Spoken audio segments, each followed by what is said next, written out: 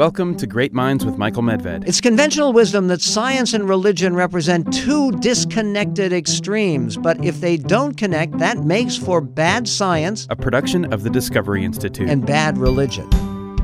On this episode, Hitler did appear to admire Jesus. He seems Yes. to be very positive about the figure of Jesus. How did Hitler contrive to see Jesus as an Aryan? First of all, Hitler was not the first one to do this. Just about all the ideas that Hitler had were derived from other anti-Semitic thinkers of his day or other thinkers of his day. And a lot You're of... saying he's not original? Not at all. He was not an original thinker in any kind of way. And there were a lot of anti-Semitic thinkers before Hitler who had claimed that Jesus was largely Nordic or Aryan. And the way they argued was this. that and more on this episode of Great Minds with Michael Medved. Here's Michael.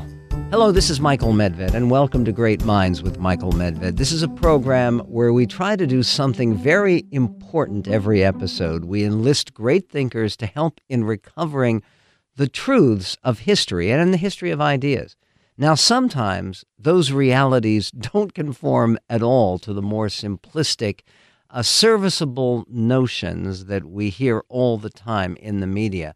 So be sure to visit our website, mindswithmedved.com, for a listing of past and future programs to see exactly what I'm talking about. Today, my guest is a brilliant historian who's grappled with some of the most difficult and some of the most disturbing of historical questions that are out there.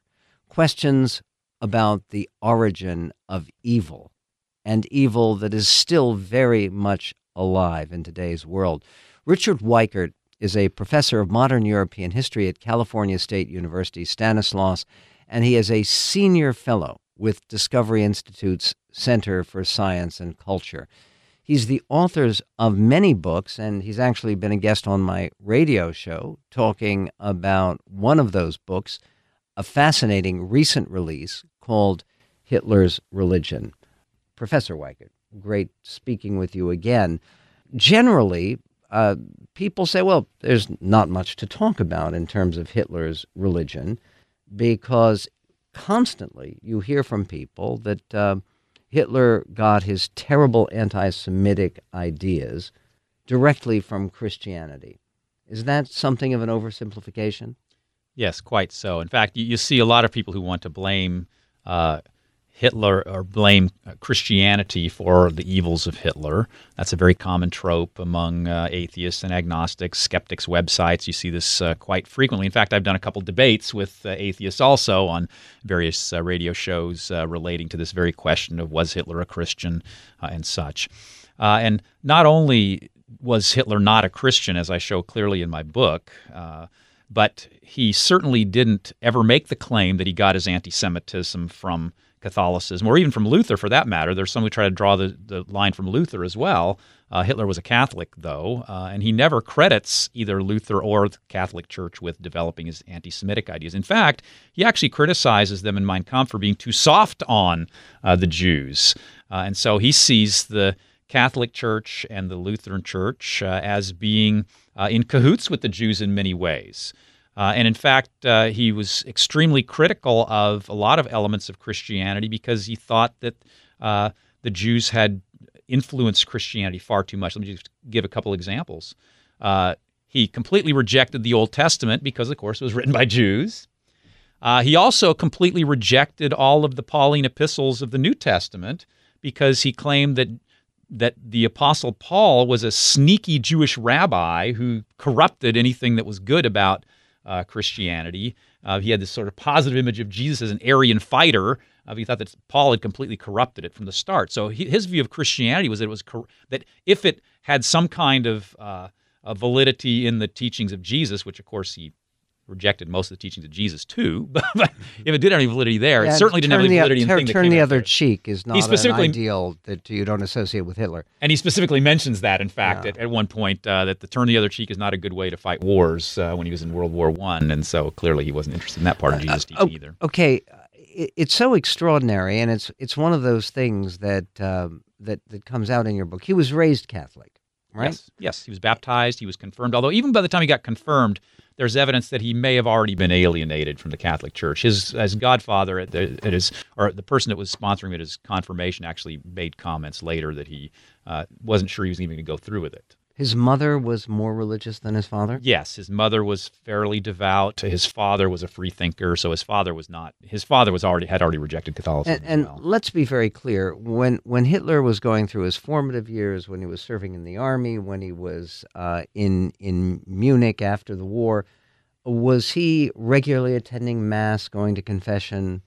From the time that he left home, all of the evidence is that he never attended Catholic Mass, except for a few occasions where he went to funeral masses or special occasions like that. So he never attended Mass. And even one of those occasions, by the way, where he attended a funeral Mass, which was the Mass, a special Mass in Berlin for the Polish Premier Pilsudski when he died, Goebbels later commented in his diary, so that same day, that Hitler scoffed at the Mass that he had just been to.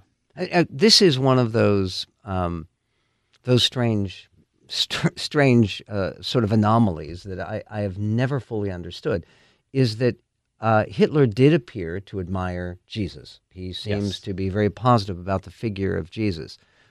But Jesus obviously, however you trace the ancestry of Jesus, his genealogy is given in two of the Gospels. He seems to be more than 1/8 Jewish. He seems to be considerably Jewish, certainly on his mother's side. How did Hitler contrive to see Jesus as an Aryan? Well, first of all, Hitler was not the first one to do this. Just about all the ideas that Hitler had were derived from other anti-Semitic thinkers of his day or other thinkers of his day. And You're saying he's not original? Not at all. He was not an original thinker in any kind of way. And there were a lot of anti-Semitic thinkers before Hitler who had claimed that Jesus was largely Nordic or Aryan. And the way they argued was this. They claimed that the area of Galilee, which is where his mother was from, had been largely Hellenized. And so there was a lot of Greek influence up there, and they thought this also impacted the gene pool there. And then also, many of them were arguing that Jesus' father was a Roman soldier. And so, obviously, they didn't believe in the virgin birth. Right. So they believed that a Roman soldier, and they thought the Romans were Aryan. So they thought that Jesus did have considerable Aryan blood in him. Okay, but did they think Greeks were Aryan? Yes. Or Nordic? Yes. The Greeks and Romans. Basically, they thought anyone that had established a major civilization they thought was Aryan. Right. and that they had then the civilizations had collapsed. Their whole vision of history was that the Aryans had driven civilizations and created civilizations, and then they had collapsed. Their civilizations had collapsed, whether it be Egypt, Mesopotamia, whether it be Iran. Well, the word Iran even means Aryan. Whether it be so that'd be Persia. Whether it be the Romans, whether it be the Greeks, they thought they had all been established by fairly pure-blooded Aryans, and that the reason they'd collapsed was because as they conquered other territories, they had interbred with the other inferior races, and this had led then to racial decline and thus the collapse of their civilization. And Hitler, basically, given the fact that he was not personally religious, he understood that to fuel his political rise, he had to appeal to some people who were. Sure. And in April, there's a real famous quotation that you'll see in a lot of skeptic websites when Hitler in April 1922 made a speech where he called Jesus his Lord and Savior.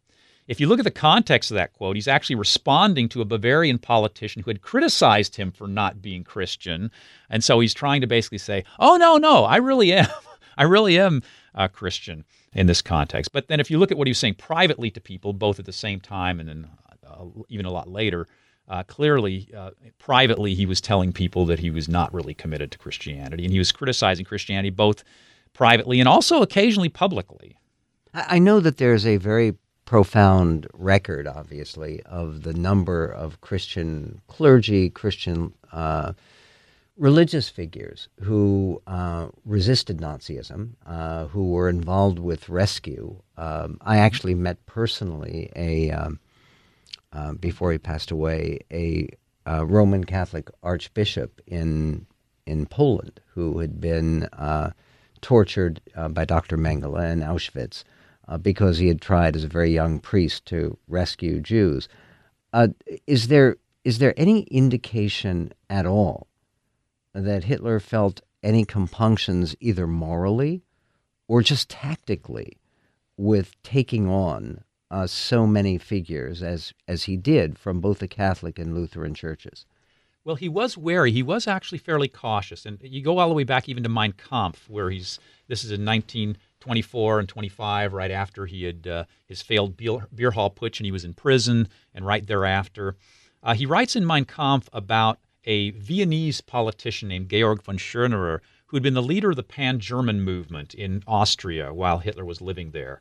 And Hitler said that he agreed with his philosophy. He agreed with his pan-German nationalism. I mean, Schörnerer was an anti-Semite. Schörnerer was a staunch German nationalist.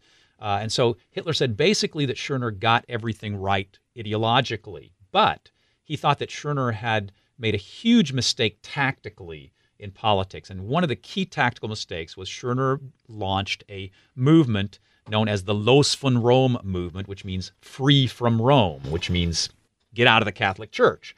And so Schörnerer called people out of the Catholic Church, and Hitler said that was a disaster politically.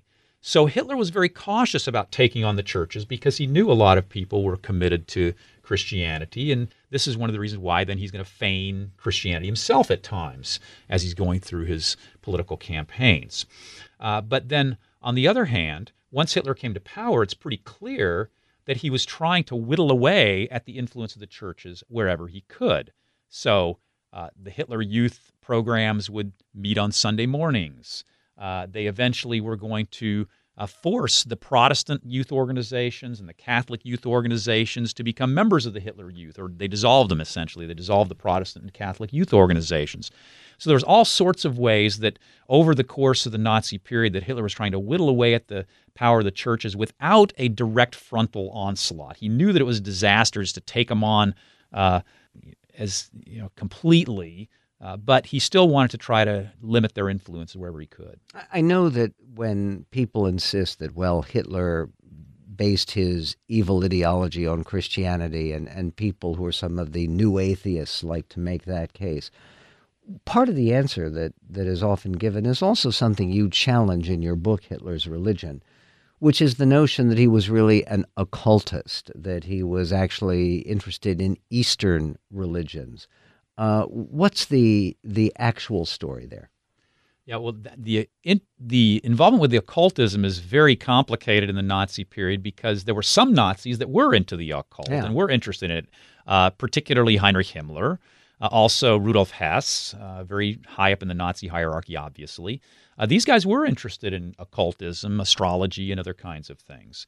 Hitler, however, behind their backs, very often would criticize them for that, and there's a very strange and interesting, really bizarre scenario that played itself out when Rudolf Hess fled to Scotland to try to broker a deal with the British.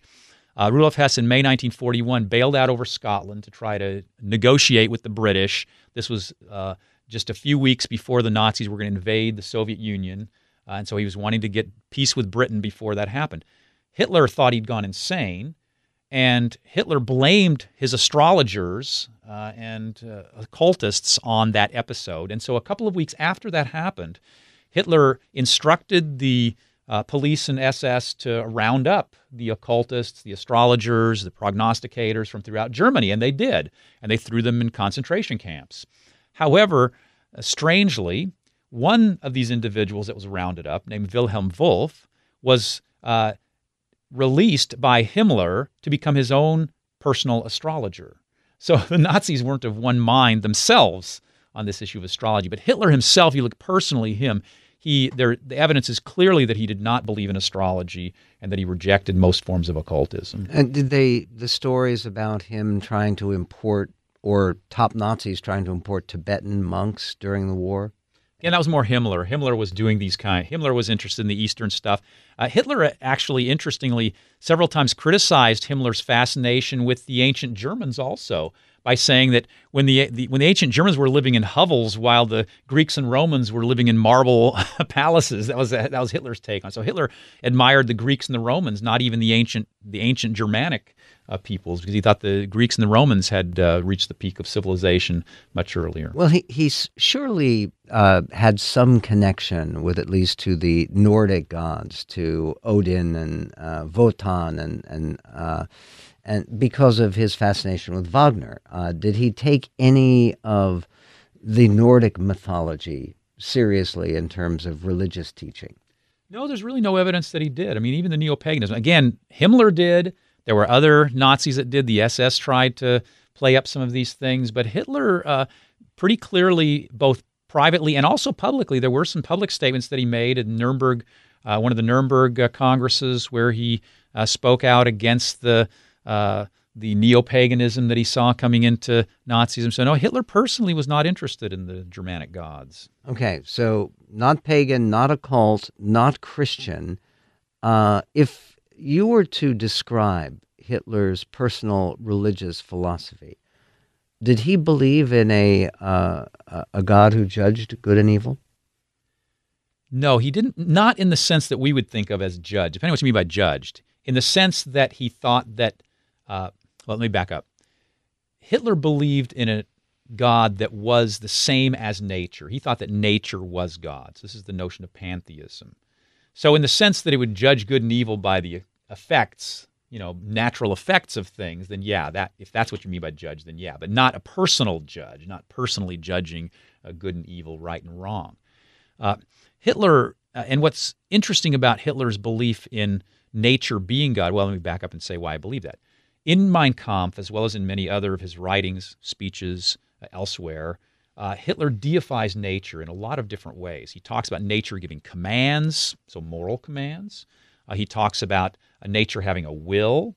And so there's a lot of ways that he personifies nature. In fact, if you look in most English translations, in fact, I think all the English translations that I'm aware of Mein Kampf, it capitalizes the word nature in a lot of contexts, which we don't know if Hitler would have done that because they always capitalize all nouns. Right. But still, the translators certainly thought that he was personifying and deifying nature. And I think they're right if you read carefully the context of it. And you also mention in your book that there are passages where Hitler equates Christianity as a form of terror or as a terror to civilization. Yes, that's in Mein Kampf, the second volume. In fact, interestingly, in the first volume, he warns against alienating Christians, but in the second volume, he actually does have this short passage where he calls Christianity spiritual terror. And one of the reasons, getting back to my pantheism issue, one of the things that Hitler said that he wanted to do after the war was to rebuild the city of Linz into a cultural capital. Linz is where he'd grown up. And he was wanting to tear down the Catholic church that was sitting on a hill right above Linz called the Pöstlingberg. And he was wanting to convert that into a planetarium and observatory. And so he wanted people on Sunday, instead of going to church services, to go to observe the wonders of nature and to stand in awe of nature. And so there's a lot of other indications. Those are not the only indications. Hitler's secretary herself said that he sort of worshiped the laws of nature. Okay, given all of this, Hitler's religious ideas, such as they were, do you see any existence in our own time that might echo or reflect or continue some of his own conceptions of religious reality? Well, of course, except for fringe groups, neo-Nazis, white supremacists, and such like that, most of his social Darwinist ideas, of course, are taboo, and his anti-Semitism and such. Interestingly, however, after my book Hitler's Religion came out, I did receive an email from a leader of a small neo-Nazi organization who told me that despite my negativity about Hitler, which he didn't appreciate, he did think that I had nailed his religious ideas, and he did think that Hitler was a pantheist, and so he was also supporting those ideas. And I also did a little bit of reading about the alt-right, Richard Spencer and others, and there are quite a few people in the alt-right who are pantheist in their religious orientation. Well, I'm sure we shouldn't market your book with a stamp on it that says approved by neo-Nazis. The book is called Hitler's Religion. And Dr. Weikart, you've reminded us all that when we look closely at history and when we aren't satisfied with cliched answers, you could actually find truths, and truths that are often not at all what people would expect. You're finding that Hitler was no Christian. No, he wasn't a creationist, nor was he a follower of occult or pagan religions, but rather a pantheist is fascinating, and it's unexpected, and it's important. So for more about Dr. Weikart's work, you can find it. It'll be posted at our website, which is mindswithmedved.com. So thank you for speaking today with us, and I want to encourage our audience to learn more about you and your books by checking out our website, Minds with Medved. There you'll find additional information about Hitler's religion and the roots of Nazi ideology. You'll also find easy ways to subscribe to our program so that you won't miss an episode. And be sure to donate to support this ongoing work, because illuminating program like this is not free to produce. Keep that in mind, and thank you. Thanks for listening to Great Minds with Michael Medved, available at mindswithmedved.com. Great Minds with Michael Medved is produced by Jeremy Steiner and Greg Tomlin and is copyrighted by Discovery Institute 2018.